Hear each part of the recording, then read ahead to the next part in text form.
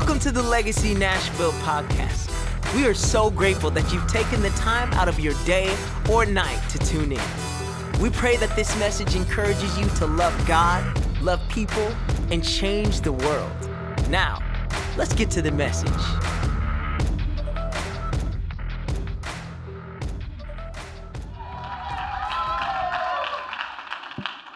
Well, thank you so much, and it's always such an honor to be here, Melissa and I want to start by giving some thoughts on some few folks in the room this morning. And first, I want to start with my wife, and it's tomorrow's her birthday. And so we're going to be joining Lyle for a few days, and I wanted to wish her a happy birthday. And this has been a crazy year, guys. And you guys don't know how much we appreciate you. This has been a crazy year. With everything that's went on, I know that whenever we started back to church, we started a couple of months ago getting back together, and there was literally like 30% of the people were coming. And here you guys are online still. God bless you. And for those of you watching today online, we greet you and thank you for watching. And we appreciate you so very, very much. But I could go on and on for the faces in the room. I'll never forget some years ago whenever we came and we met with the board that was here previous. And I'll never forget actually the body language. And we would like to offer you this property to do with what God wants to do with. And we thank you guys for that so much. And it's been such a blessing. And now looking into the next for the season that's next. And the new building. And now I know that it's being demoed and getting ready to start building back. And guys, I can't wait. I'm looking forward to teaching in Legacy College as well. If you're not signed up for that, you need to get signed up. I'm going to be speaking on character, and that's my assignment. And so, guys, just get ready. I hope that you are able to do that and get involved in that. And I'm going to be speaking this morning on a message that was actually requested. This is a requested message. And so we're going to talk this morning about Satan's desire. Amen. Have you heard that before? Have y'all heard that one before? Yeah, well, it was requested, so I'm obedient this morning. Lyle, whenever we spoke, Pastor Lyle and Allie and my wonderful grandbabies. Y'all don't know them, do you? And I want to say this morning before I get into this that Lyle and Allison are such a blessing to us. And I'm a proud daddy. And we got a proud mama over here as well. And, we're looking at our next, what that looks like for us. We're just now in phase 1 completion of our new building there in Owensboro. And guys, if you haven't looked online and looked at the pictures, it quite honestly is amazing of what God is doing there. You should check it out. Our lobby is bigger than when we started. I shouldn't say in our last year, it's bigger than when we started. It's bigger than the church we started in. And so, I think the lobby's like 6,000 square feet or something like that, and chandeliers, and it's just quite honestly amazing. 16 auditoriums. It was an old theater. And when I say old, I mean whenever we actually walked in the doors, they were taking out the last projectors. It never sat empty. And so we had the opportunity to walk into that, and it was fresh. It hadn't sit and really had aged. So everything is painted. We've actually basically redone most of all the auditoriums other than about 5 of them that are on the north end, which we intend to tear down at some point in the future for phase 2. But we'll talk about that at some point. We're not ready for that yet. We're happy to be done with phase 1. But Lyle and Allie and my grandbabies, have done such a wonderful job here in Nashville, and you guys honor them so well. And I come down and I get emotional, and I don't know why I do that. I get emotional every time I walk into this room and look at you guys and begin to try to talk. I try to talk for a minute till that's all I'm doing right now is getting my bearings, if you can't tell. Because it's emotional for me. And one of these days, when you have old children, and I say older children in their mid-30s, and they start doing things that you know God's put in them, and you'll know what I mean if you haven't already experienced that. And so I can't say enough about your pastors, my son and my daughter-in-law, my daughter. She's a Phillips now, Dobbin family, so I don't know if you realize that or not. But she is now a Phillips. Well, let's get into this morning, and maybe I can do this justice today. I believe that we're going to talk about, I really just want to talk about 3 questions, to be quite honest with you. My message today is going to be presented to you in 3 questions. And these questions are all about what we find out of the book of Isaiah in chapter number 14. So if you'd like to turn there in your smartphone or whatever you have in your device this morning, I'm going to be reading out of the NIV version. But my first question this morning is simply this, and I want you to take notes. Maybe you're listening, and if you're watching online today, I want you to take mental note today of a few things that was spoken of. Now, I feel like I need to set this up for just a minute, because we're going to find that in the scripture, that in these prophetic words of Isaiah, that we have basically it's being spoken to the king. But really and truly what Isaiah is speaking of is the spirit behind the king. And so he's beginning to talk to the spirit. And Isaiah begins to speak directly to this demonic spirit that is leading this king and these things that are going on that the enemy is propagating and doing. And so let us just get into the first question. It's simply, I want to ask this question. What was Satan's desire? And the key word here is was. What was Satan's desire? Let's go into Isaiah chapter 14, verse 12. There are 5 I wills here that I want you to make note of. Isaiah 14, verse 12 through verse number 14. Let's look for just a moment here. How you have fallen from heaven, morning star, son of the dawn. You have been cast down to the earth, you who once laid low the nations. You said in your heart, number 1, I will ascend to the heavens. I will raise my throne above the stars of God. I will sit enthroned on the mount of assembly, on the utmost heights of Mount Zaphon. I will ascend above the tops of the clouds. And then the last one, I will make myself like the Most High. There are 5 I wills in these few verses of Scripture. I will ascend into the heaven. I will exalt my throne above the stars of God. I will also sit on the mount of the congregation, and I will ascend above the heights of the clouds, and I will be like the Most High. Now we find God's response to these words in verse number 15. And God responds in this way. Notice what he says. He says, but you are brought down to the realm of the dead. When we talk about the realm of the dead, we're talking about complete and total separation from God.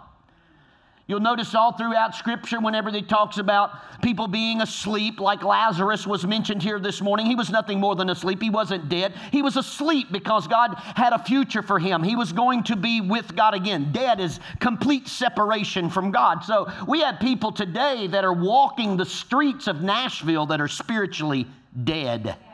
They are not connected to God. They don't have that place in God's heart. They have not repented of their sins and asked Christ into their life. So that total separation, God was saying to Satan, you have gone down to the realm of the dead in complete and total separation, and there will not be an opportunity for you to ever be reunited with the presence of God.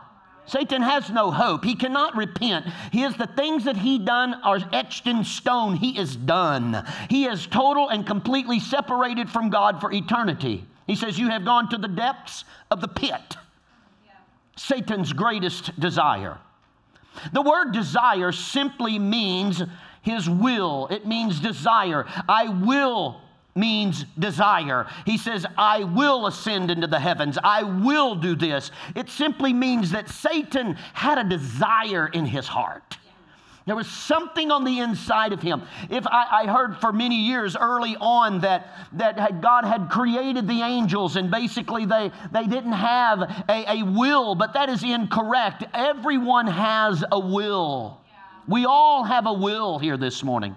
Even the angels in heaven have a will. They got to choose, and you can read on. They got to choose whether they would follow God or follow Satan. And the Bible teaches us that there were many, a third of the angels fell with Satan because of his pride and his arrogance and his thoughts and what he intended to do. And I guess somehow, some way, that he had somehow diverted their thoughts from the Father and that he was going to lead them into something that the Father could not lead them into, therefore led them into his doom and gloom, if I may. The 5 statements from Satan say, I will. Satan wants, first and foremost, to be worshiped. This is the nature of all of us born of the flesh, even in here this morning. That's why we have to be redeemed. Once redeemed, the song said, justified. Justified simply means, whenever we look at it from a theological perspective, it simply means that I have been just as if I had never sinned. God, whenever he saved you, he justified you. So therefore, whenever I became justified, I don't have to look back at what I used to be or what I came out of. Those things, yes, may drive me closer to God, but I'm justified because I've been redeemed. I have been regenerated. I have come into the presence of God, received him as my personal Savior, and Christ did what only Christ could do. I didn't deserve this. Nothing I could do to earn it. He justified me. Just as if I had never sinned. Why? Because Christ was a sinless man who hung on a cross for me, died, and was resurrected on the 3rd day. You got to get this. He paid the price for me. Now I can be justified. And therefore somebody, and maybe it's online today, that is thinking to themselves, this is what I used to be, and that old man is starting to get a hold of you again. Because it's been a while since maybe you've been into the presence of God. And that old man starts to creep back into our hearts. But I want you to be reminded this morning that whenever you came to Christ, you gave him your life, Christ justified you. Now, you got to get that this morning because there's freedom in that statement. There's something in that frees me from all of my past experiences, the things that I used to do. I don't care how bad you were. It doesn't matter what you've done in your past. Christ, I'm going to hammer this morning, justified you. Amen. You got to get that. You got to get that. You are free. Turn to your neighbor and say, I'm free. I'm free. I'm free. This is the nature of all of us in the room this morning, is to have the big eye. Oh, look at me. Look what I'm doing. Before we came to Christ, the most important thing in our lives oftentimes was us. Anyone in the room want to be honest this morning about who is the most important person in your life? You may not want to admit it, but you know the old saying is, whenever you're in a photo with other people, who's the first person you look at? Do you look good? Because if you look good, that's a good photo. It doesn't matter what everybody else is doing, right? Because it's us. It's who we are. It's how we interact. It's what I think initially. It's where I go whenever I'm being honest with myself. Do I look good? Do I feel good? Is everything cool? Yeah, I'm good, so everything else is going to be good. Jesus always, note statement, Jesus always turned the attention back to the Father. Always, 100% of the time. He always turned the attention back to the Father.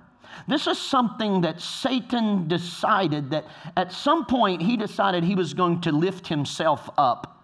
And he was going to let heaven know of his authority. Now, we're going to dive into what his authority was in a moment, but remember my first question. What was Satan's desire? Satan's desire is to be lifted up. Now, I want you to notice in verse number 11, I read the first portion of that verse. It says, your pomp is brought down to Sheol, and the sound of your harps. Everybody say harps.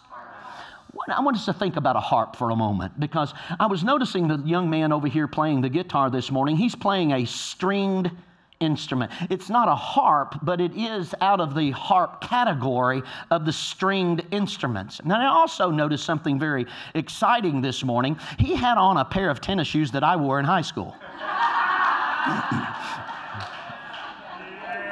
The strap Nikes. I had a pair of those, I think, when I was a junior in high school. So I don't know where you are, sir, but those are awesome. Where are you? Lift your hand. I want to see you. Yeah. Oh, there he is, way back there. What are you doing all the way back there? Amen. The strapped-on Nikes. Notice with me, Satan has stringed instruments. He has stringed instruments. The Bible teaches me that Satan literally, in his created form in heaven, God created him with a harp, with strings made in him.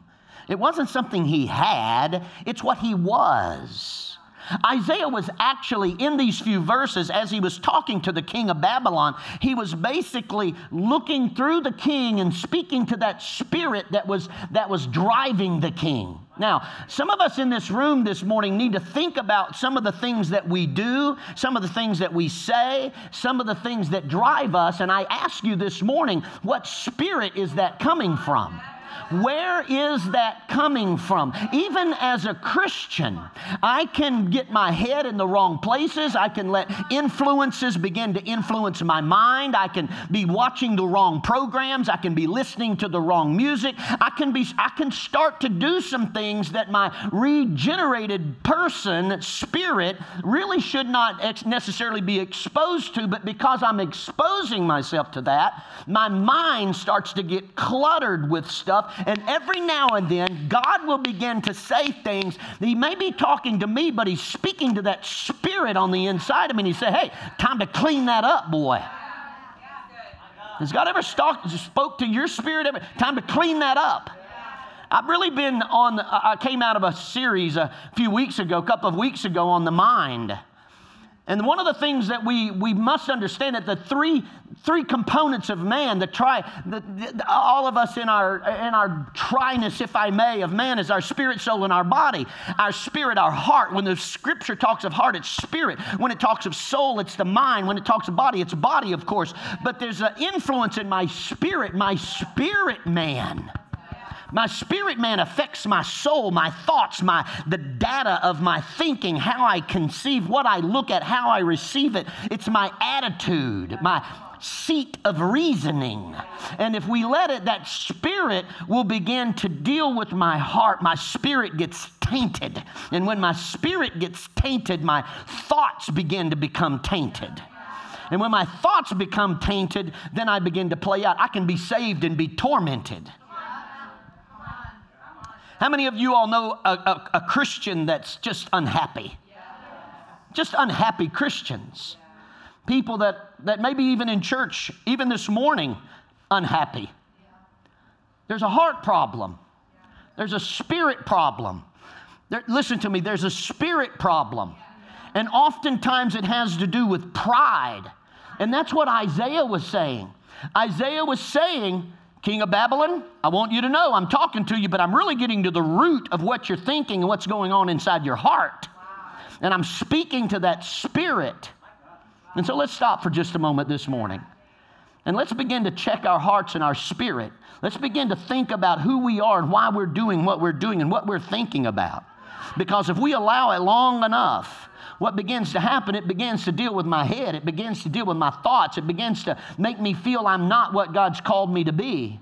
Well, I'm just little old me. I'm just this. I don't have anything to say. Yeah, you do. You have all kinds of things to say and to do in your life. I want you to know, and I teach this often, you've got to get your head up and be beginning to think about what is your next in life. Because every one of us in this room, I don't care if you're a pastor, I don't care if you're middle-aged, I don't care if you're young, it doesn't matter your age, you have a next. And I think that's the problem oftentimes, especially in church atmospheres, is that we get locked into a certain area of the church and feel like that I'll be here forever. That is not true. I don't know I've been in church long enough, I don't know of anybody that's been in a position forever. Anyone? It's not true. So we lie to ourselves that I own this when I'm just a representative of God. I can't wait for my next. I'm not fighting my next. I'm not ready to stop pastoring, but I'm ready to move if God says move, because I know that when He says move, I've got something greater in store. Instead of me staying where I'm at and becoming miserable and preaching things with a hard heart and a mind that's all messed up and just acting as though I'm enjoying this and not really enjoying it at all, and I'm just miserable. I don't want to be miserable, and I don't want my heart to get tainted to a place that I become miserable. This is what Satan does, guys, to Christians. I'm here, I own this. No, you don't. This is God's house. This is God's ministry. And when God says move, it's time to move. I've been asking God. I ask my wife every time we drive through Nashville, you ready to move yet? You ready to move yet? No, not yet, not yet, not yet. I said, well, do you want a second home here? Well, maybe so, maybe so.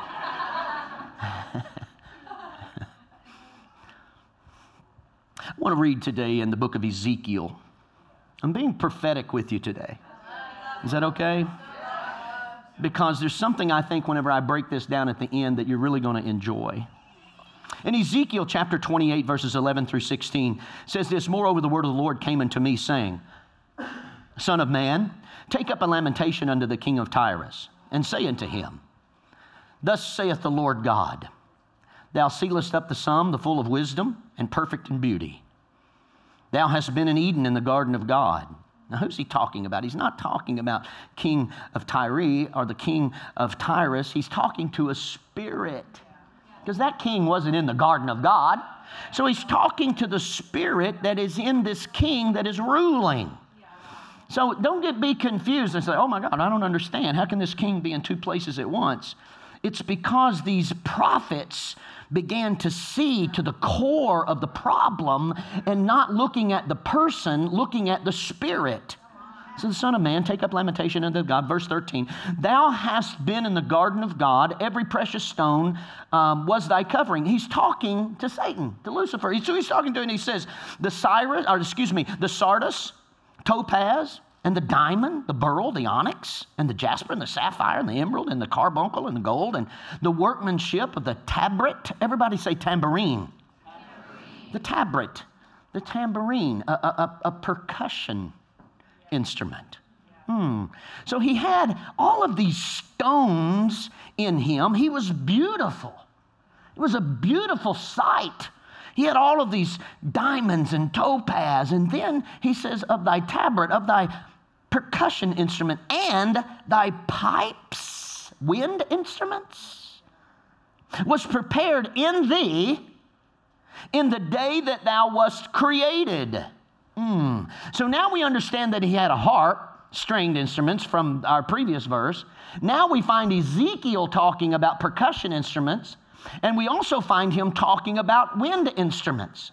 I want you to think with me for a moment. And it says that he was created with these things. Verse 14, I'll get ahead of myself if I don't watch.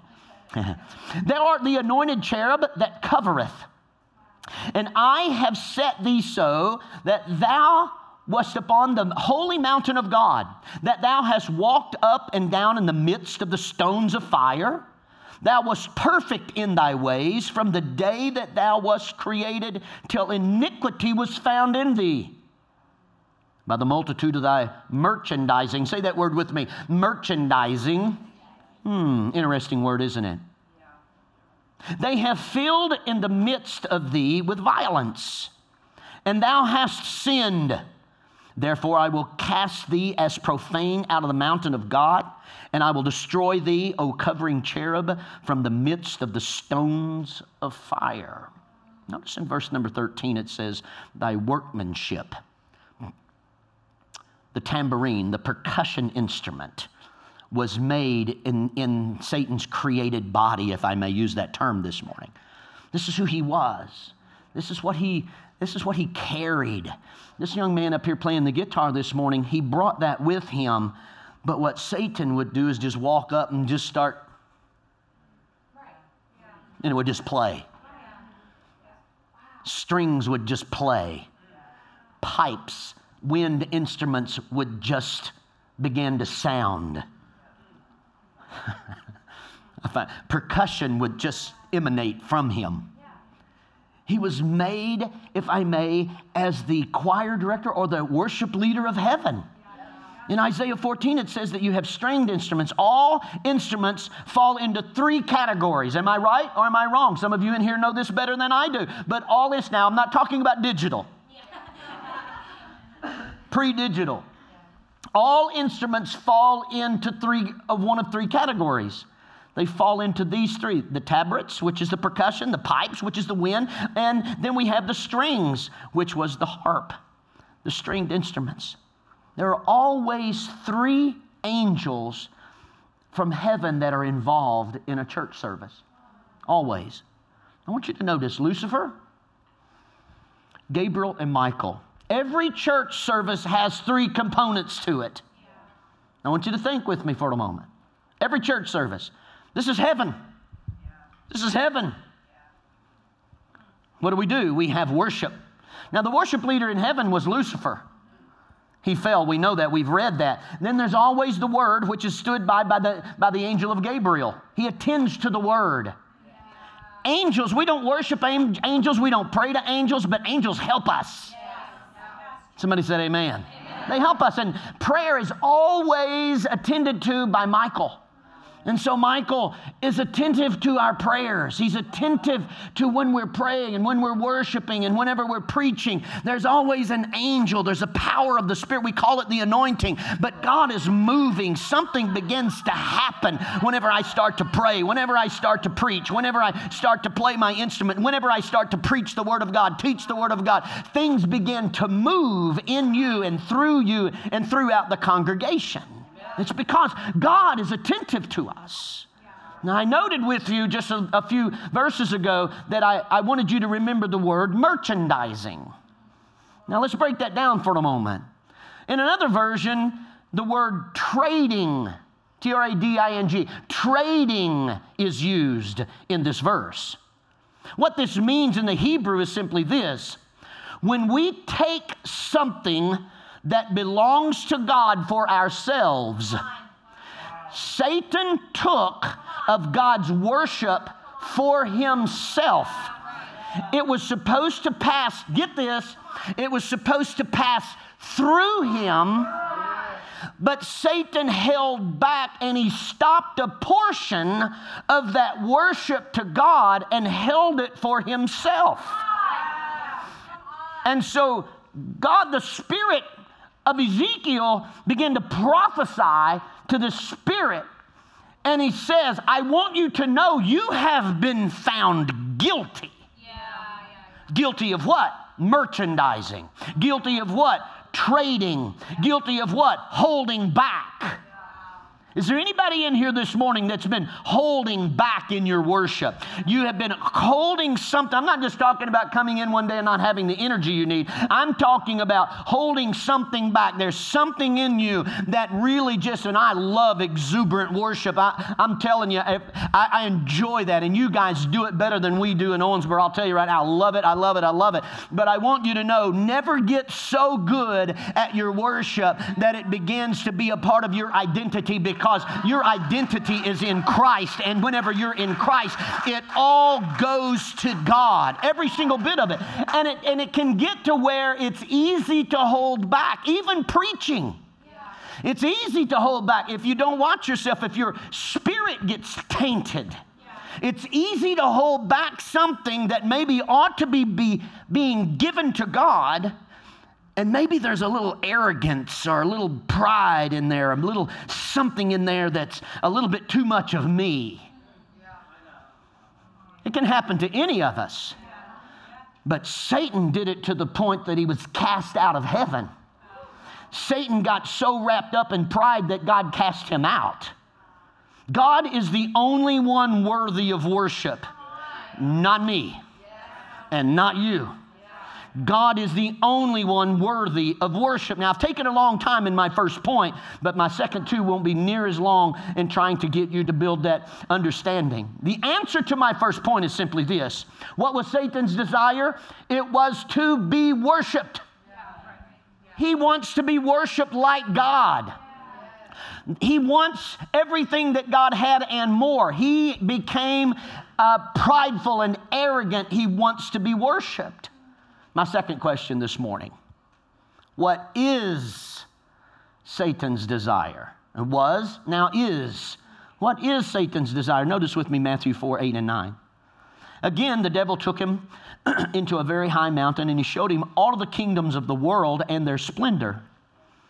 All this, Satan said, I will give you, he said, if you will bow down and worship me. Now, I want you to notice something here. Worship is always expressed. In other words, love is always expressed. Satan said, bow down. I want an expression from you. I want an expression. When we get excited, I know I do, I get excited about a lot of things in life. But there's only one thing that I want to express my worship to, and that is God. I don't want to become so full of life and things of life that I begin to worship other things. No. We could talk a long time about that, about worshiping other things. You realize that the Scripture teaches me that God is a jealous God. Nothing goes before God. Absolutely nothing. If He is not first, He is nothing. He is not your co-pilot. Those wonderful license plates, He's not your co-pilot. He is your pilot. He is the number one. He is it. He is the God, not a God, not a little g, but capital uppercase G God. He is either all or He is nothing. And that's not because he's arrogant. It's because of who He is. It's what He has done for us. Do we realize that we were bought, we were paid, God paid a price for us so that we could be justified, so that we could be regenerated, so that I could be walking in sanctification. You get these words, right, to whereby that I'm moving closer to God. Yeah, I was regenerated in my repentance, and then I began sanctifying. I'm moving and becoming more like Christ.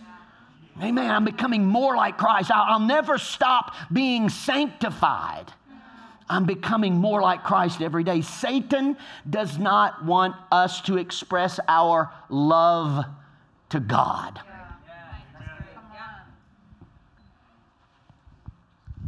I was emotional this morning when I began to worship with you guys.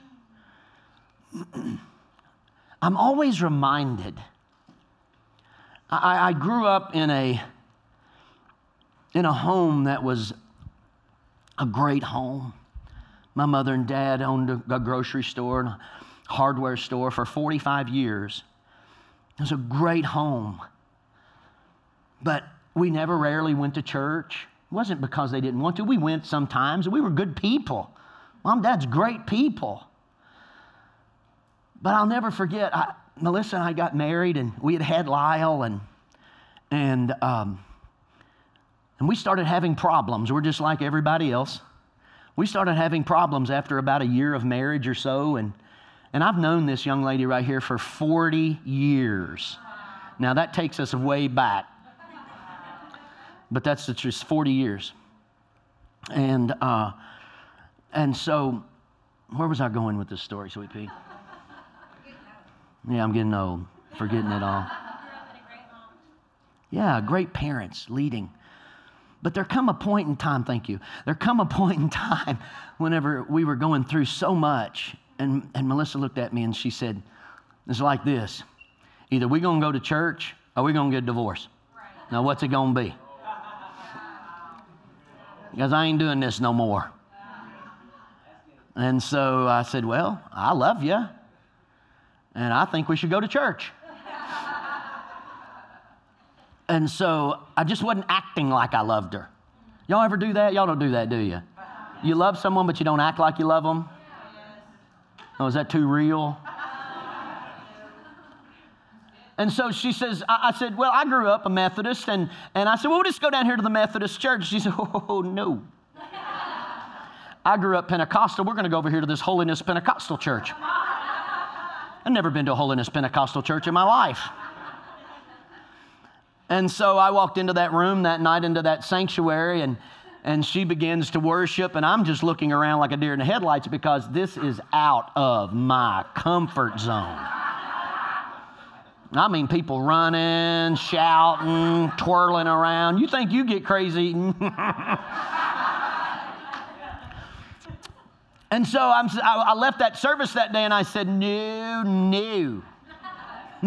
Count me out on that one. I'm not about that. I'm too cool for that, I guess. I don't know, you know. And she said, well, if you're going to stay with me, this is where we're going. And I said, well, I guess that's where I'm going. And so that's where we went. And I said all that today because there was something that I learned in that little Pentecostal holiness church. I learned to worship. I learned to pray. I learned the gifts of the Spirit. I was told that if you don't speak in tongues, you're going to go to hell. I'm not kidding. And so, I prayed until I spoke in tongues. With about 5 guys around me praying and pushing me and throwing me and trying to push me down. And I was determined, you ain't pushing me down, you know. And so it didn't take long, and after a couple of, I don't know how long it took, a week, month, I don't know how long we were in church. Well, that night I'll never forget, I received what we used to call, I got the Holy Ghost. Yeah. I got the Holy Ghost. And so I got the Holy Ghost one night, and my love changed. I'll never forget, and I tell this story today, and I hope Lyle's watching, and Allie, and I'm sure they are. And Lyle had been admitted into the hospital. He had been sick, and I'll never forget. You remember that? The very first time. I don't know why it comes. He was 2 years old. And I loved Lyle and I loved Melissa, but something happened that day because I had something on the inside of me had changed. I learned, listen to me. I learned how to love. The Holy Ghost taught me how to love. And I walked in that room, and I'll never forget it. I looked at him, and he was laying, at 2 years old, laying in that bed, and they had his arm strapped down. They had an IV in his arm. I'll never forget this. And I got home, and I went to the hospital. I opened the door, and he went like this with little puppy dog sad eyes, and he lifted his arm up on that board, and he said, Dad. And it broke my heart. And at that moment, God spoke to me, and he said, that's love. He said, it's not because of that. It was because you learned to care for something more than yourself. You learn to realize that there's more to this than you. There's more to this than just me and my happiness. And happiness is overrated. I'm not saying you shouldn't be happy, but if all you're looking for is happiness, come on, guys. Come on, get real. If that's all you're looking for is happiness, then I guess do drugs right until you get to the point that you die. I don't know what you do with that because God's not a drug. You don't intravenously pump your body full of God and the Holy Spirit. No, what you do is you live and you grow and you live through things that are hard sometimes. And it doesn't make sense why you're there, but something in you is pushing you through those valleys and you walk through some of those places that you never thought maybe you're going to have to walk through. But God said, if you'll walk through this, I'll mature you so that when you come out on the other side, you're a better person and you can help other people more because you made it through. And I've often looked around me and I've looked at my wonderful family and I've looked at you guys and I think to myself, I'll never forget last Sunday, my wife, we were standing in the 9 service last Sunday morning and I grabbed her by the hand and it wasn't an arrogant statement. With tears in my eyes, I said, not everybody can do this. And I wasn't talking about worship. I wasn't talking about being in church. I'm talking about about paying a price that causes your family to love like never before. And whenever you feel like opting out, and whenever you feel like not walking through the valley anymore, and whenever you feel like you can't go on, it's not about you. It's about your children and your children's children, and it's about your spouse. And it's got to be something on the inside of you that says, I'm not living for me anymore. I'm living for God. That's a love that only God can put in you. But Satan will steal that love from you. He'll steal it from you, and you'll start thinking about you again.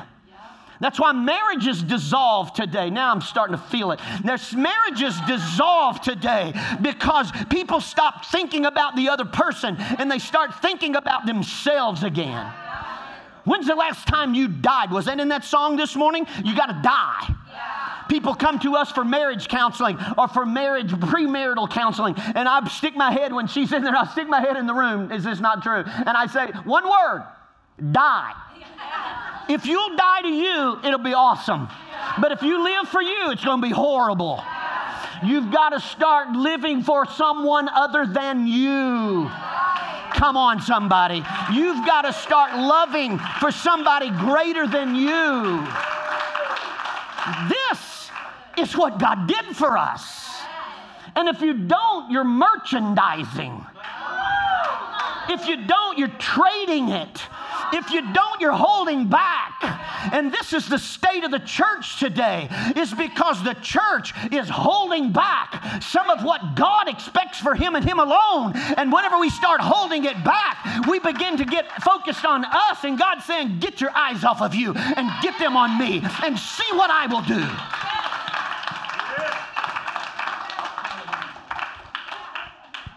Satan's greatest desire is to stop every person from worshiping God. My third and final point.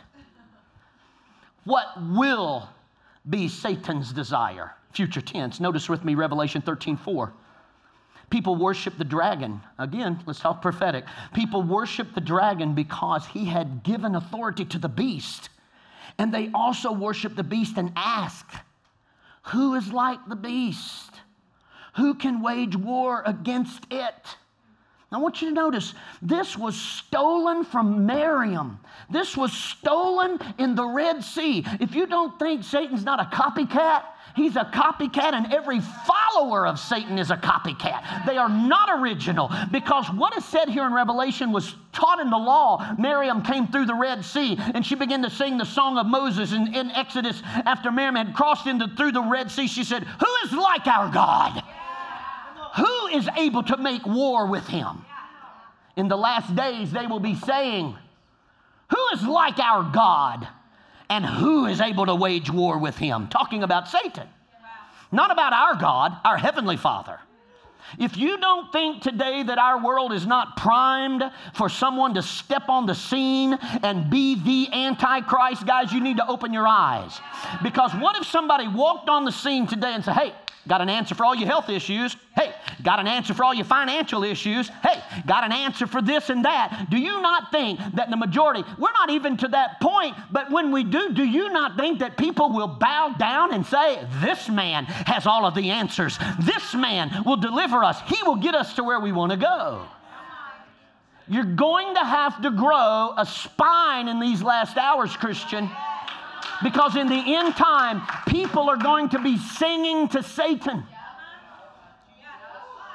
Notice with me in Revelation 17, chapter 17, verses 13 and 14. They will all agree to give him their power and authority. Together they will go and to make war against the Lamb. Foolishness. They will go to make war against the Lamb, the Lamb, the Lamb, the Lamb, Jesus, the Lamb, the church, Jesus, the Lamb. But the Lamb will defeat them because he is the Lord of all lords and King of all kings. And he is called and chosen, and faithful ones will be with him. If I may, at this point in the scripture, Jesus said, enough. Give me my proverbial sword. I'm going to go take care of this. Jesus finally gets to a place, Enough is enough. Notice with me in Revelation 19, verses 11 through 16. I saw heaven standing open, and there before me was a white horse. Now get this, guys. You got to ride this thing with me for a moment. There was a white horse whose rider is called Faithful and True, Jesus. The just he judges and wages war. His eyes are like a blazing fire, and on his head were many crowns. He has a name written on him that no one knows but he himself. He is dressed in a robe dipped in blood. Calvary. He has a robe dipped in blood, and his name is the Word of God. And the armies of heaven were following him. Who's that? Riding on white horses and dressed in fine linen. Somebody say, that's me.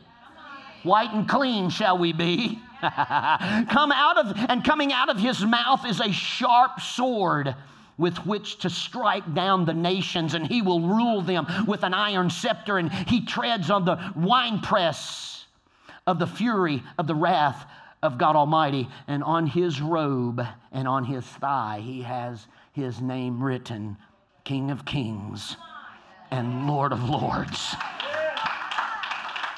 I remind you today of who wins this war.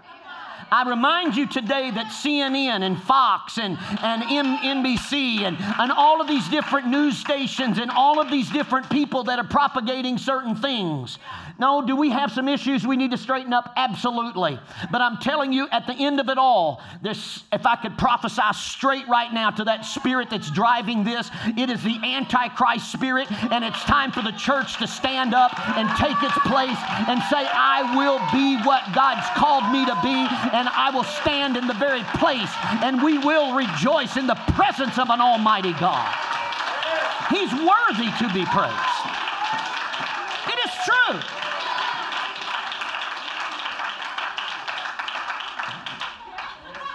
Just a minute. Hang with me just a minute. In Revelation chapter number 21, you can play for me, though I appreciate that much. Revelation 21, it says this, the New Jerusalem was coming down from heaven, and the bride is clothed with precious stones. This is us. This is Jesus' bride. This is me and you. This is us. Get your eyes up. Get your eyes up. I don't know what's going on in here today. I don't know what's going on in your spirit today. But get your eyes up. Worship. Dance. Shout. Victoriously dance through the streets of Nashville if you need to. But do something, because we win. Now I want you to get this, and this is how I close today. Whenever Satan was cast out of heaven, in all of his pride and arrogance, I'm being a little animated this morning, but this is what I see in Satan. I see him saying things like, well, God, who's going to worship you now? Because you made me the worship leader of heaven. Who's going to worship you now? I'm the harp. I'm the pipes. I'm the wind instruments. I'm the percussion. So heaven, if I may have stood still for just a moment.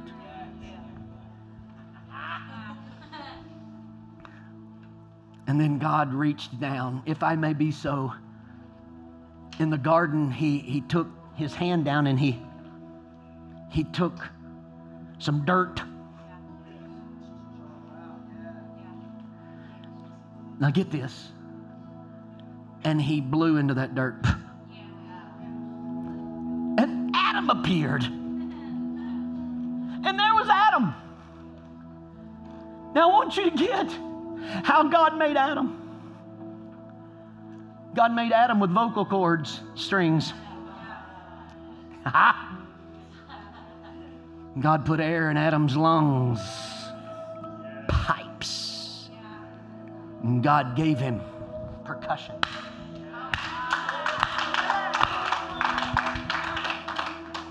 And so whenever Satan was cast down, God had a plan the whole time.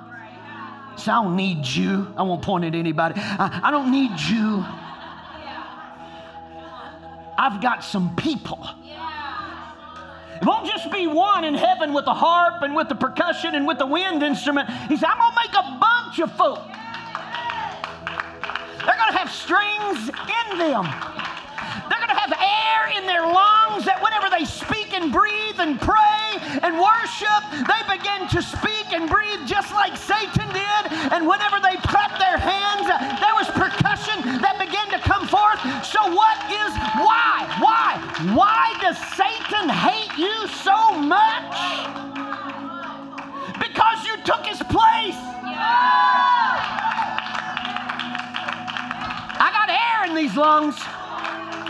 I got vocal cords that still work. And I got some hands that can clap.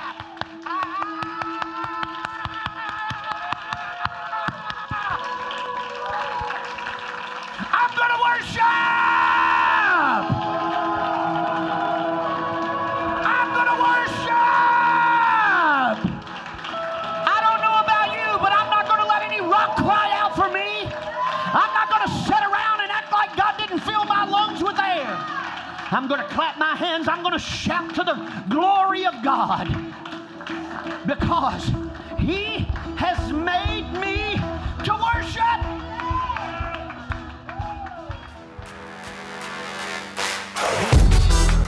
Thanks for tuning into the Legacy Nashville podcast. If you'd like to support the ministry, you can do so at legacynashville.org/give. If you're listening on iTunes, log into the store and give us a good rating and review. This helps our podcast reach new people with the good news of Jesus Christ. Until next week, love God, love people, and go change the world.